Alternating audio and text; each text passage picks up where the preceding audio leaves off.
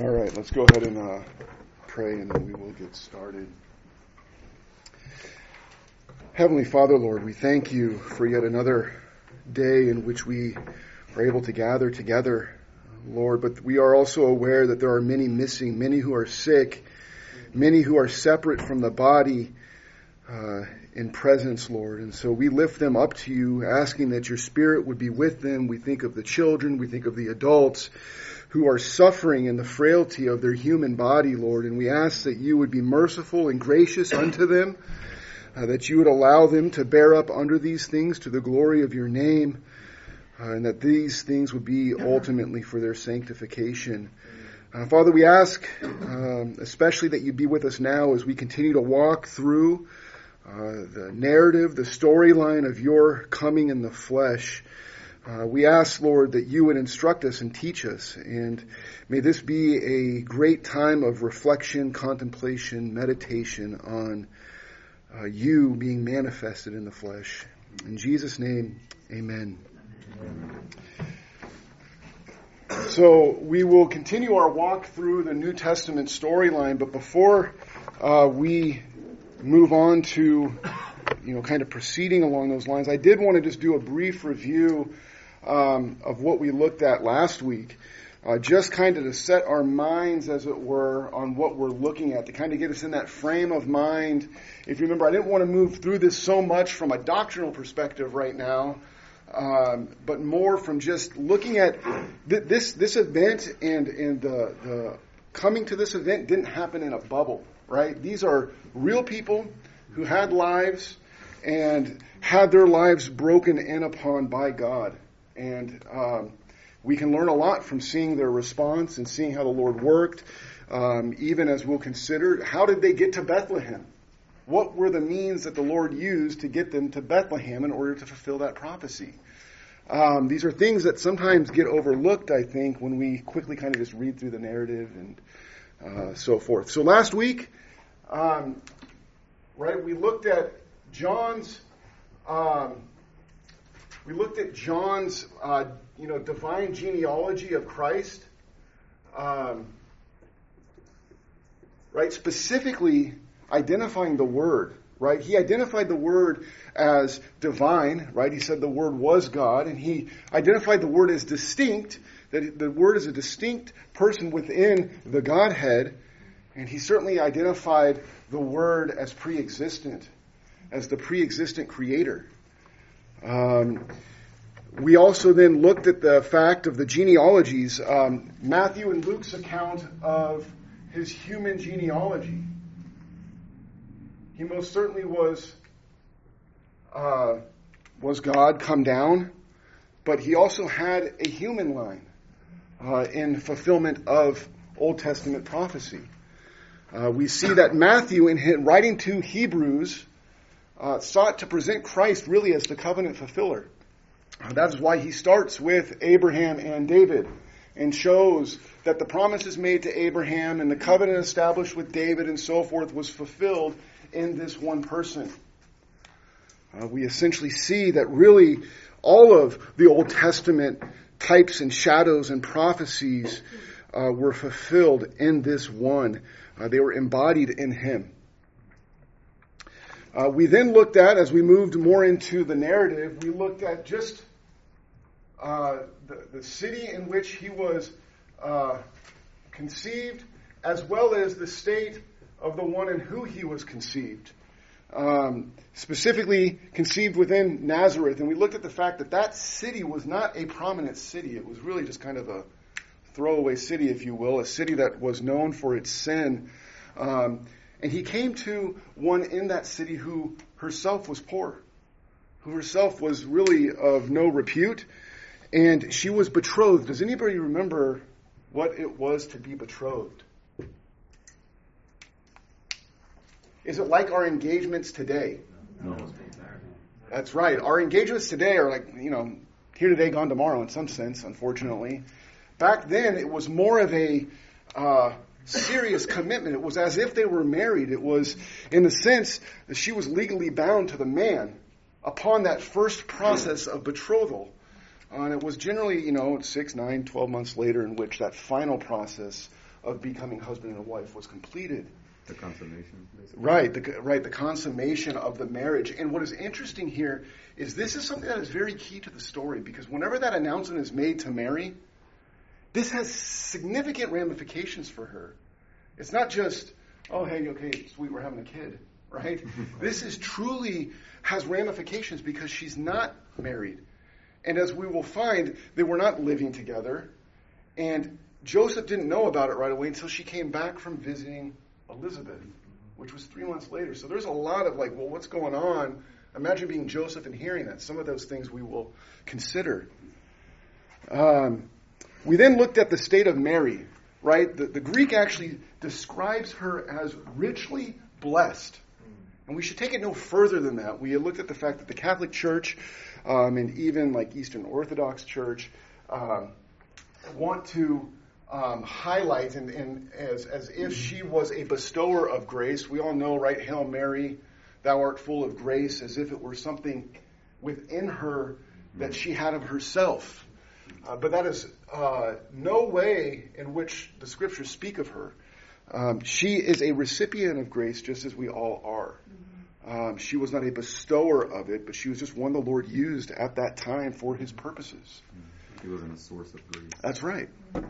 Unfortunately, that's, the Catholic Church and Eastern Orthodox, they want to make much of her in many ways, and we'll even get into a little bit more of how they do that in the passages we look at today, but in many ways, it's like they raise her up to divinity, to the point if you look at, like, we won't get into this, but the Immaculate Conception, that idea that she was always without sin and kept from sin is nowhere to be found in Scripture. But we certainly see that, we know that Christ was without sin by the very nature of being conceived by the Holy Spirit and the power of the Most High overshadowing her. We don't need to conjure up some way that Christ would remain without sin because Mary was something. So today the plan is to continue walking through. We'll start with where we left off in Luke chapter 1. I do want to start at verse 30, even though we touched on it briefly last week, just to kind of set the context specifically for Mary's question. And then my hope is, we'll see how it goes, I may end up skipping some stuff, to get us to at least the reading of and a brief contemplation of the birth of Christ. I expect we'll have one more week after this that we'll get into some of the various aspects of this birth, namely the humility of Christ, the necessity of the virgin birth, let's say, things like that we'll get into next week. And then hopefully half the week on that, half the week on his incarnational mission. So we'll get into those details. Is there somebody that would like to read verses 30 through 33 in Luke chapter 1? Very good. Sure. The angel said to her, "Do not be afraid, Mary, for you have found favor with God, and behold, you will conceive in your womb and bear a son, and you shall name him Jesus. He will be great and will be called the Son of the Most High, and the Lord God will give him the throne of his father David, and he will reign over the house of Jacob forever, and his kingdom will have no end." And so what we looked at as we just kind of contemplated this last week was the fact that this wasn't just any child being born. This was the child, and that would fulfill all of those Old Testament promises. Specifically, we see that in the language of, having the throne of his father David, reigning over the house of Jacob, and the eternality of his reign, that it will have no end.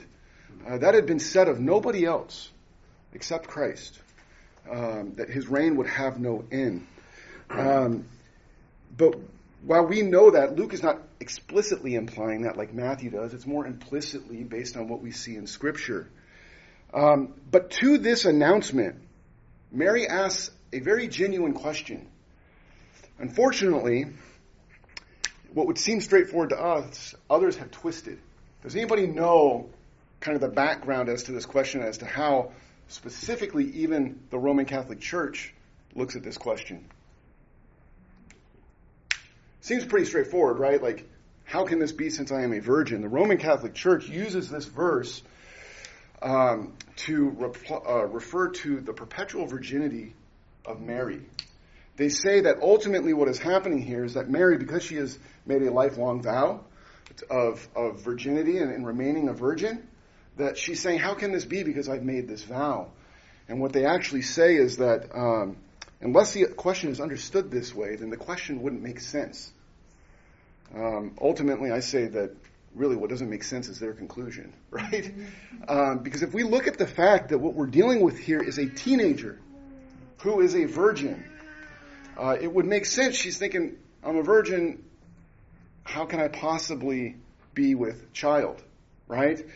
There's nothing more that needs to be read into that. Like, this is a real life circumstance. She's saying, I know I'm betrothed, but I've never been intimate with the one whom I'm betrothed to. And as a matter of fact, I've never been intimate in that way with anybody. How can it possibly be that I would be with a child? And so this question has nothing to do with some lifelong vow to celibacy. In fact, this question has nothing to do with doubt or disbelief, like Zechariah's question in Luke chapter 1, right?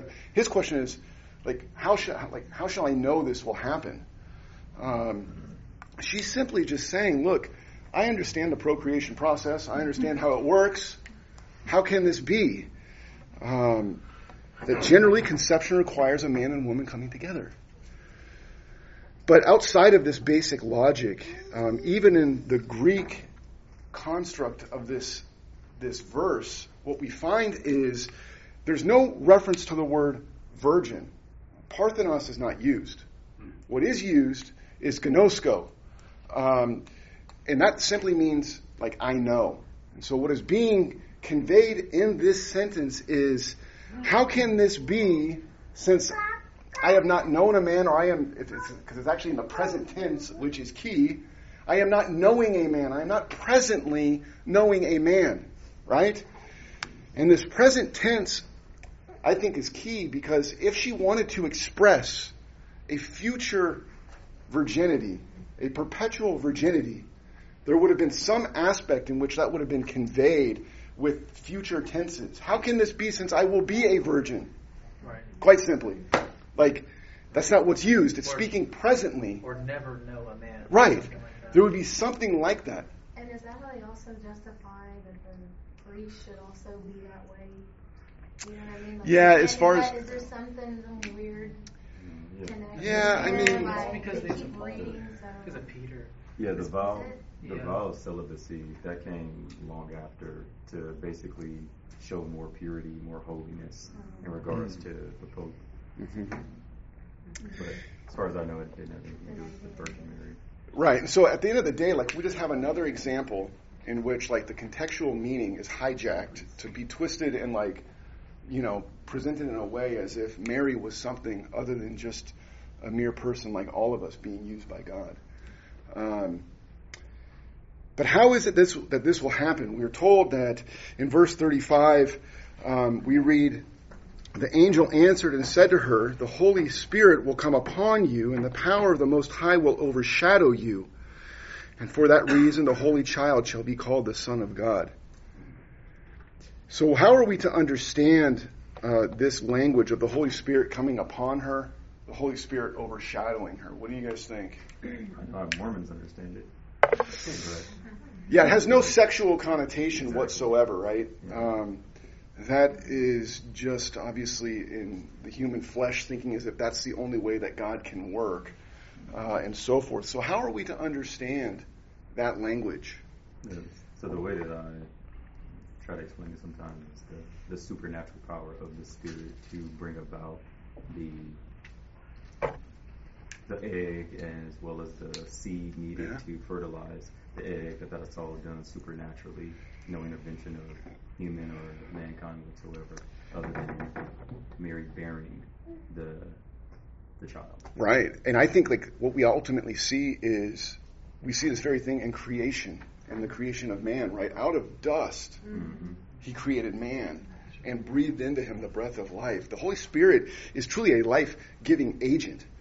And when we think of the language of coming upon her and overshadowing her, if we actually look in Scripture at the words that would be conveyed as overshadowing, we see it in a couple different places. For example, in the Old Testament, the Shekinah glory resting on the tabernacle.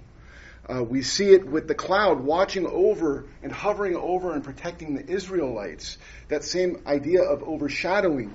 In regards to the transfiguration, you have the cloud coming upon them and overshadowing them in that sense. And so simply the language of coming upon her and overshadowing her simply refers to like the power and presence of God, which goes back to exactly what you said. It was simply the power of God in the womb of Mary by which she conceived supernaturally. It wasn't in the normal course of conception or how it normally occurs. It was the power of God creating life in many ways out of nothing in her womb. Correlates with Genesis 1:2. When the Spirit was hovering over the waters, over the deeps. That's right. That same. Now, as a result of this work, we see that this holy child will be called the Son of God. Like real quick, just on what Lynn said, coming over, I guess that kind of interesting to me because like when you came over the land and that started the creation of earth, and now coming, it says here the Spirit will come upon you in the same way and create. Yeah. That's kind of interesting. Yeah. Do commentators make any kind of speculation on like a chromosomal level? They don't. Any of the ones I've read don't get into that. Okay. There may be some somewhere that's maybe someone here has read, but I haven't seen that level of detail There's per always se. a naturalistic response to the supernatural. Because on some things levels that you go have to through. have DNA from his mom, right? Because that was how we got the lineage of Adam, right? Well, I don't necessarily think the lineage of. I think you're talking about like ultimately the Davidic line. Mm-hmm. The Davidic line would have come through the fact that Joseph was his adoptive father. Mm-hmm. There are some that would say that there's a chance that Mary was from the line of David as well. Mm-hmm. They talk about Levirate marriage, and that's what you kind of see then maybe potentially presented in Luke's genealogy and so forth. But for sure, Scripture always presents Christ as coming from Joseph and so forth. And that happens because Joseph is ultimately his adoptive father. And we see that adoptive father-like process, if you will, in the very fact that he named Christ. The laws at the time would have allowed that by the naming of the child, like you are taking that child in a sense as your own. So, now in this language, Son of God, or he shall be called the Son of God, it doesn't necessarily have reference to his ontological nature, who he is in his very essence in the Godhead. It is simply just, that's the work of the conception and then birth. He is the Son of God. Now, why is the supernatural conception necessary? To be without sin. Mm-hmm.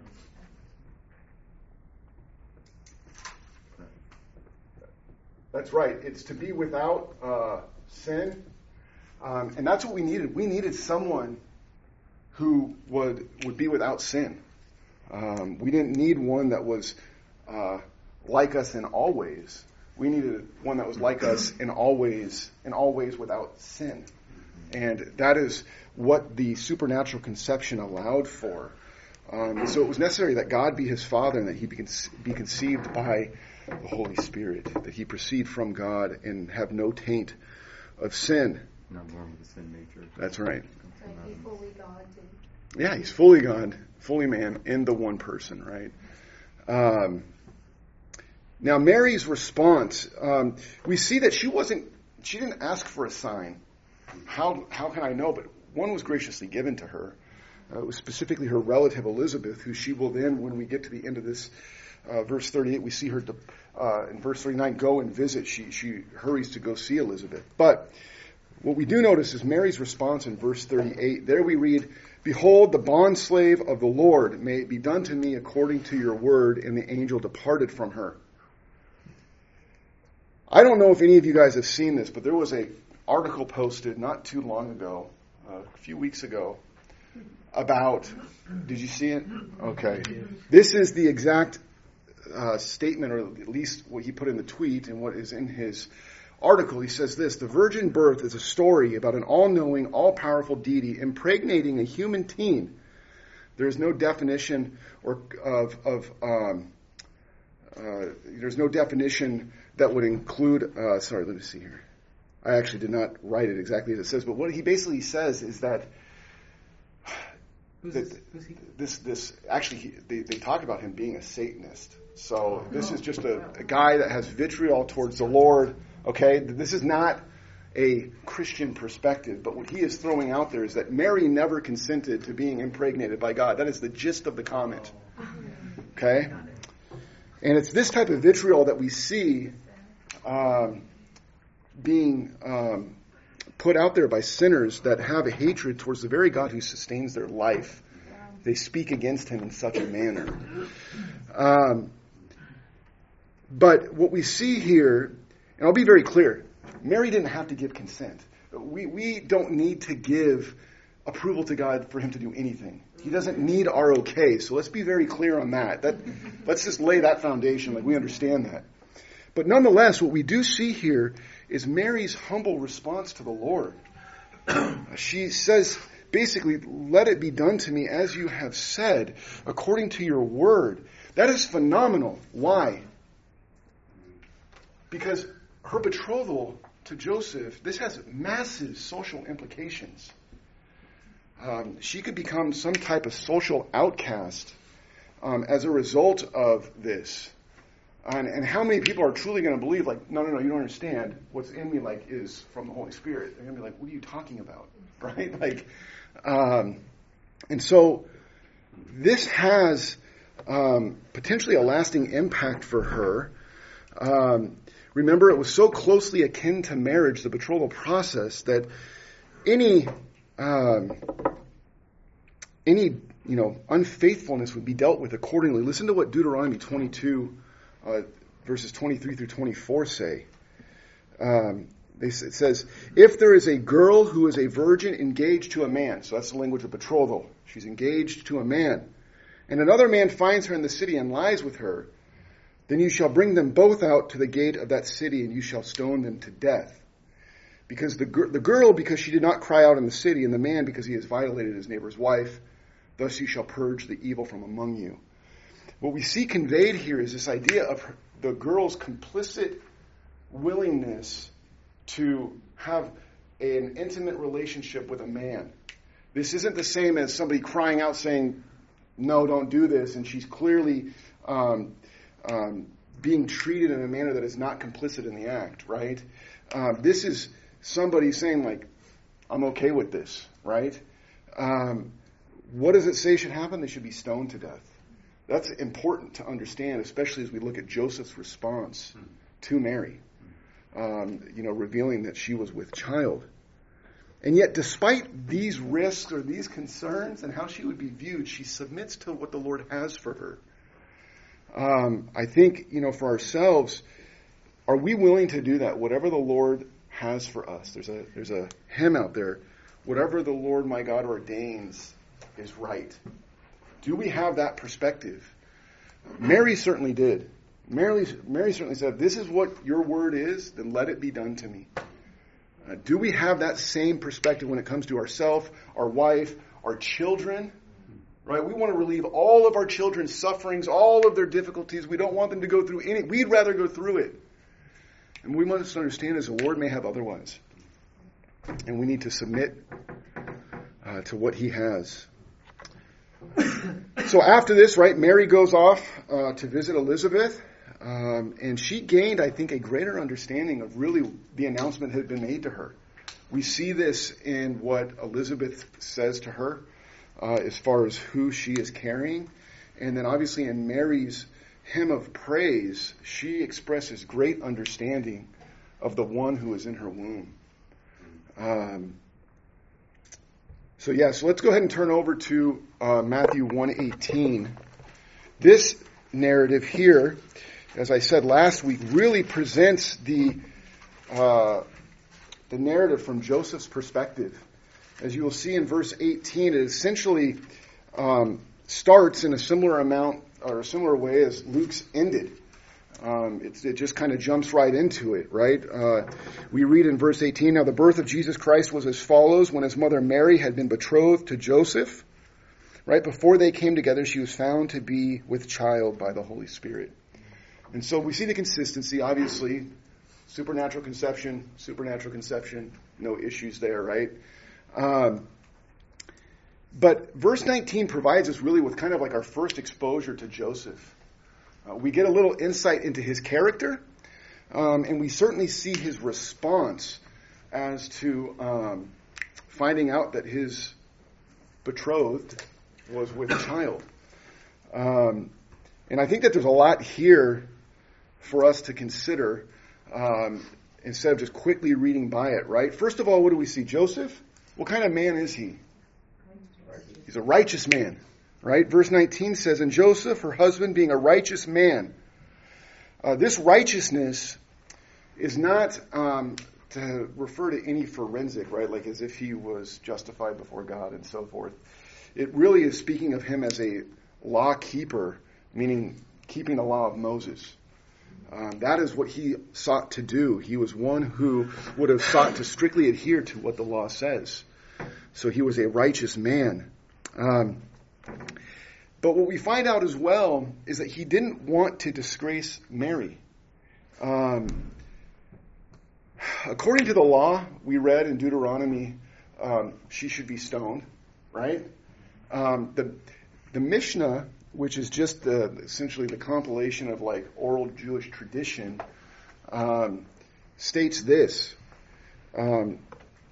that the woman is forbidden both to the husband and the paramour, the person she was intimate with. So what essentially, Joseph is aware of this. He knows that he can no longer take Mary as his wife, that she must be put away according to the law. But what we see with Joseph is that he didn't seek to bring upon Mary the full rigors of the law. He didn't seek to bring the law against her in the fullest extent, which is remarkable. Imagine she's been gone for 3 months. She comes back and she says, Joseph, I'm with child. Now, how would we as husbands, and even I guess, let's say, well, the men wouldn't be with child, but let's say, however you ladies want to extrapolate it for yourselves. But the idea is, imagine you're the one you're engaged to, or you're recently married, and your wife goes on some trip and comes back 3 months later, and she says, I'm with child. What would our response be? I guess we'll look at it this way. Thankfully, we will hopefully have that experience. But kind of extrapolate it down to smaller things. Like I'm thinking for myself, the times in which something happens and I become upset, or I'm harsh, or I'm impatient, or there's a lack of gentleness because I don't know, I feel challenged, or I feel like disrespected, right? And so there's some aspect in which when those small things happen to us, how do we respond? And yet here with Joseph, he has really the news of all news that his wife is with child. And what he appears to be more concerned about is making sure she's put away quietly, that there's no disgrace on her. He's not worried about how he's viewed and how he's looked upon in himself. There's no hint in that sense of pride, but what we really see in Joseph is meekness. If you remember whenever I taught on meekness, there were like 5 components, right? There was humility and gentleness, a willing to be wronged, a willing to submit to the will of the Lord, which ultimately we see Joseph does because he eventually takes Mary as his wife. He was more pursuing the bill of divorcement, I guess, than the stoning, right? Yeah, he wanted to put her away, right? He knew he had to divorce her. There was no option here according to the law. But he sought to do it not in accordance with, that's it. I need to be justified and show, look what she's done to me.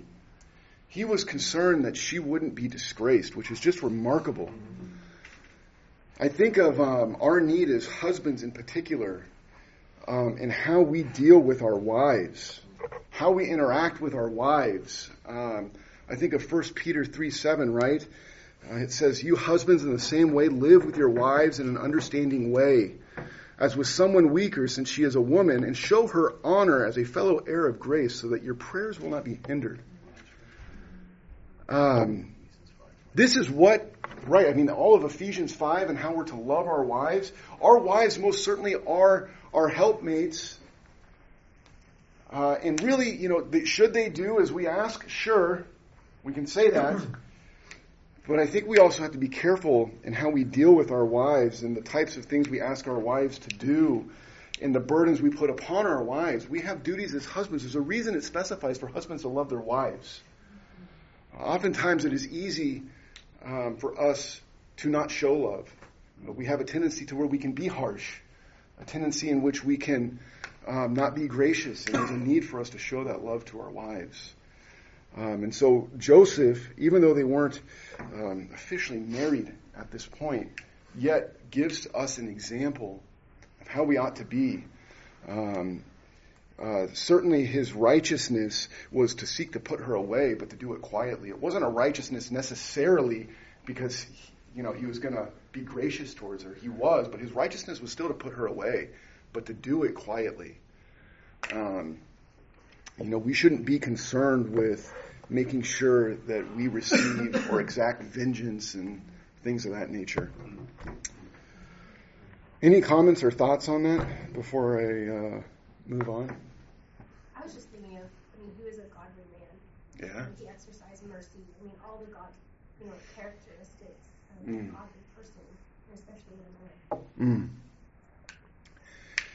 Yeah, I just think, like I said, there's times where even towards my wife, it's like all of a sudden I feel like I was like you said, disrespected or whatever. And it's like, and next thing you know, there's not gentleness and humility and whatnot. It's like, don't you know who I am? Or whatever it may be. And I think that we see a lot here in this example of truly a godly man, one who sought not to lift himself up, but was truly concerned for his betrothed at that point. So verses 20 and 21, we have the angelic announcement. In a sense, some form of the good news, if you will, was announced to Joseph. Good news in the sense that the one that would be in Mary is the very Son of God. He shall be called Jesus, for he'll save his people from their sins. But good news for him, too, in the sense that Mary had not been unfaithful, right? If you just think about just the actual reality, it's like, okay, she's remained faithful. She has not gone and been with anybody else. So the angelic announcement says, but when he had considered this, notice there's not a hasty jumping to the end result. But there's a contemplation. He had considered it, and the angel of the Lord appeared to him in a dream, saying, Joseph, son of David, do not be afraid to take Mary as your wife, for the child who has been conceived in her is of the Holy Spirit. She will bear a son, and you shall call his name Jesus, for he will save his people from their sins. So what we see here, there's a few things. First, right, Joseph understands, he sees that this is ultimately God's plan. This was God's doing. He is behind this. He learns that what the child that is in her is the work of the Holy Spirit. Secondly, Joseph understands that he's going to be the one that's going to name the child. And like I said, this is where he now legally would adopt Christ as his own. And then finally, Joseph learns that this child is going to have a special mission. The mission of this child is to come not just to be born, but ultimately to save his people from their sins. He has a mission like no other. Right? He had a mission to fulfill all righteousness. Right? We know of his baptism, him saying that, let it be done to fulfill all righteousness. We know that his mission involved offering himself through the eternal Spirit without blemish, Hebrews 9:14, and to become the source of eternal salvation for all who obey him, Hebrews 5:9. He needed, in some sense, like Hebrews 2 says, to be made like his brethren in all things, except sin, so that he could offer himself as that ultimate sacrifice and thereby become the source of eternal salvation. This is the very essence and purpose of his coming. We see then in Matthew 1:23 or 22 and 23 that ultimately, Matthew ties this back. Remember, he's writing to Hebrews, And he is trying to show Christ as the covenant fulfiller, the one who all these prophecies spoke about. And so Matthew certainly just ties this into the prophecy we see in Isaiah 7, where he says, "Now all this took place to fulfill what was spoken by the Lord through the prophet. Behold, the virgin shall be with child and shall bear a son, and they shall call his name Emmanuel," which means God with us. And it's at the end of this, right now we are told that Joseph awoke from his sleep, and he obeyed, just like Mary. There was no questioning, no more pondering, no more contemplation of, well, the law says. He doesn't obey the Jewish traditions. Who he obeys is the message from God that he is to take Mary as his wife, which is a great show of faith, I think. He didn't stick to just, well, the Jewish traditions say this, this, and this, and so I must do these things. But what he realizes is that he must obey God. I think that's what we really see behind the scenes, if you will, in verse 20, is that Joseph, being a righteous man, wanting to obey God, wanting to obey his law, with that strong adversative, but we see God's timeliness in carrying out his plan. When Joseph was in the midst of that, oh no, my betrothed wife is now pregnant. How did this happen? What? I need to follow through in obedience to the law. God is there. An angel appears to him. Joseph, hang on. And just the care of the Father, even in the midst of the turmoil, while desiring to obey his commands and his law. And I would just thinking about like that sensitivity to the Lord in that sense. Do we have that same sensitivity? Yeah. When we're reading his word and we see it confronts us on particular areas of sin or issues and areas that need to be sanctified, are we willing to bend to the commands of Scripture, to the commands of God, and truly change those things and obey where obedience is needed? Because we certainly see in situations like this where you have these life-changing events. For Joseph, Joseph took Mary and was his wife, but it would be known that clearly she was pregnant before they were ever together, and so there was some level of social implication for him as well. And he, in a sense, in many ways, would be willing to bear that reproach, knowing that the Lord had commanded him to take her as his wife. Let's turn to Luke chapter 2. This is where the narrative kind of picks up, if you will. What we know is that they live in Nazareth, and the child isn't to be born in Nazareth, right? The child is to be born in Bethlehem. That's what, if you recall, what we saw in Micah chapter 5:2, right? That from Bethlehem one shall come forth, a ruler shall come forth, right? So how did they get there? How did they get to Bethlehem? What was the reason they had to go? Would somebody like to read the whole of, let's just call chapter 2, 1 through 5. Lana, you got that? Sure. All right. Now it came about in those days that a decree went out from Caesar Augustus that a census be taken of all the inhabited earth. This was the first census taken while Quirinius was governor of Syria.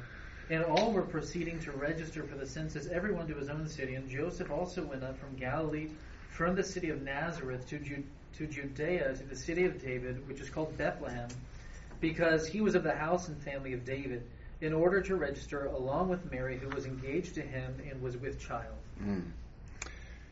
So how did they get there? Well, what we see is that Caesar Augustus, in his rule and reign, sought to bring about a census. This census was not according to the general Roman practice, though. Generally, under the Roman practice, it would be like, you just are assessed where you are in your current location.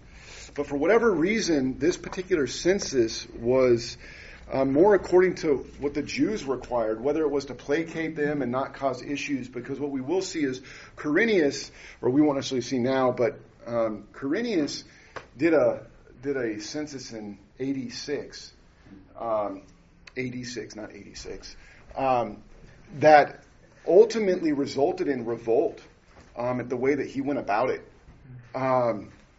So this, it could have been to placate them, but what they basically had was that they had to go back to where their lineage had them.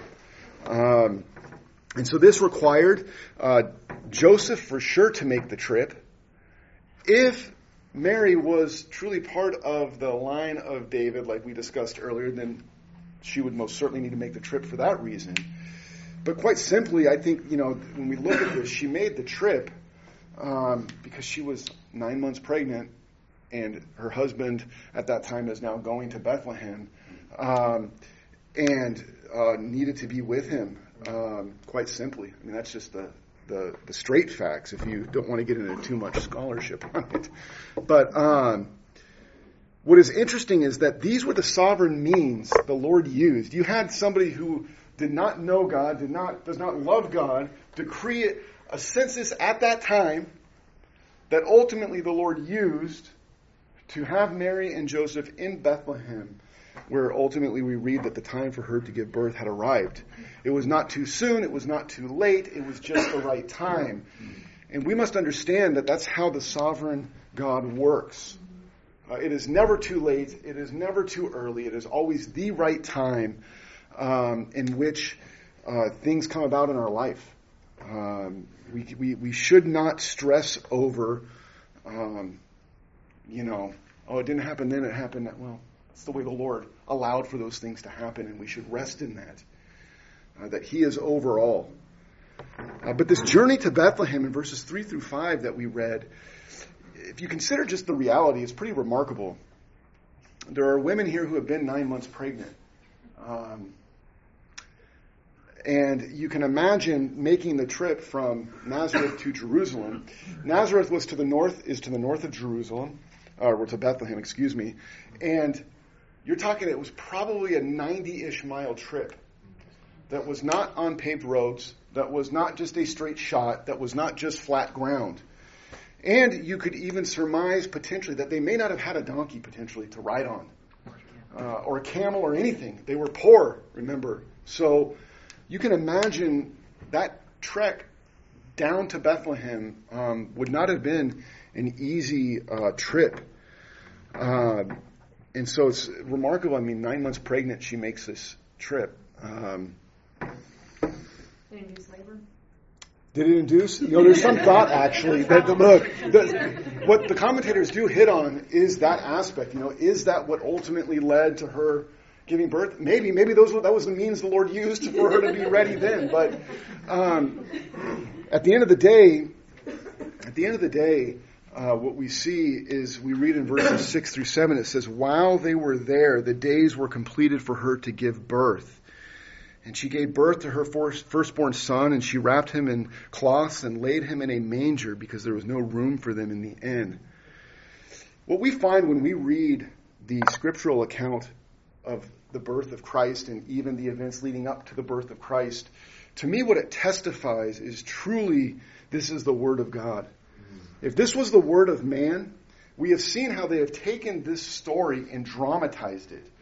They take it and try to make all these, grand claims and, right? The narrative of the birth of Christ, as we've read through it, hopefully you see it is very simplistic, very matter of fact. There's not a lot added to it in that sense, as man is known to do when it comes to storytelling.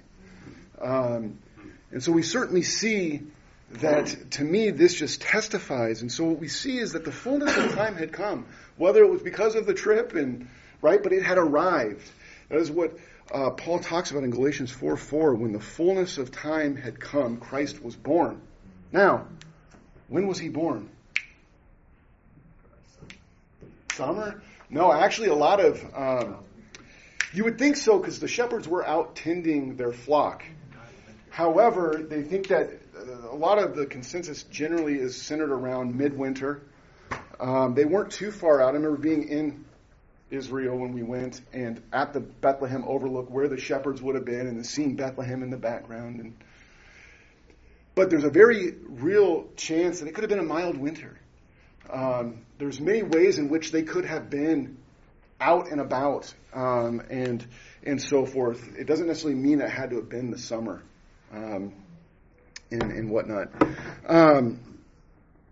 But along those lines, from a timing perspective, the early church kind of placed it on December 25th. That was early on. And that's kind of the tradition that's been held to. But they generally, the idea is midwinter, whatever time frame that is. Don't go home and try to calc out midwinter. But that's just the general idea. From a timing perspective, we certainly have... Was he born year 0? No, right? We certainly have the whole of our society built around really the coming of Christ with BC and AD and so forth. But we have some markers here between Caesar Augustus, Quirinius, and certainly the ruling of Herod the Great at the time. So based on all of that, a lot of the general consensus is that it would have been around 5 BC. 5 to 4, depending upon the timing of switching over there. That's the date. Now, what we are told here is very simply, the time came for her to give birth. She gave birth, and then he was laid in a manger, which is just quite simply like a feeding trough for animals, which is just remarkable. We saw that he came to a virgin in Nazareth, which is kind of a throwaway city, if you will, and now you see even in his coming, it is not in royal palaces, it is not in royal robes, it is not with pomp and circumstance, but we see is his humility in his coming, even to where he is laid in a feeding trough. Just keep your mind scripture-based when you recount the story of the coming of Christ. There is no harsh innkeeper not allowing them entry. There's no, idea that they searched all over the place and they came to the very last place. And however, it would make sense, though, that there would have been some difficulty, right? Because there was a census that had gone out. And you can imagine there is a plethora of people in the city. So however that breaks down, what we see is Scripture doesn't allude to all of the details. So we have to be careful when we read certain books that want to say, they searched and then it was here and the guy said, no, don't come in and you can have, what we know is that she gave birth, and the birth of Christ, in this birth we have one who came in the most humble meekness of ways. It wasn't in many ways to be made much of. I'm sure we've all heard these types of thoughts, but here Christ is born, being held by his mother, right? While at the same time being the one that is sustaining her. He's receiving from her sustenance, while at the same time sustaining her and upholding all of the universe. What did you say in the song, right? Who would have thought that we could hold God in our hands? I mean, the fact that he came as a child, he grew in wisdom. He wasn't, like Adam, just an adult right out of the gate. I mean, there was much that he learned, much that he studied. And, this is the incarnation narrative. Our Lord coming and breaking into time, taking on human flesh in order to save us from our sins. So, any comments, any additions to that? Any other meditations that you've thought about as we approach Christmas? Because this is the key, right? We're going to celebrate in a couple days, the birth of Christ. And, like I said, when I first started, at least this part of the Sunday schools was not to get caught up in the worldly line of thought. I'm sure there's all gifts under our trees and all things that we're going to enjoy. But we must not lose sight. I know anybody that has kids, generally their first thing is they're up before the sun and they are like, let's go open the gifts. I would encourage you to read through even the whole of the narrative. I mean, if you read the whole of the narrative, you're talking 15, 20 minutes, talk about it.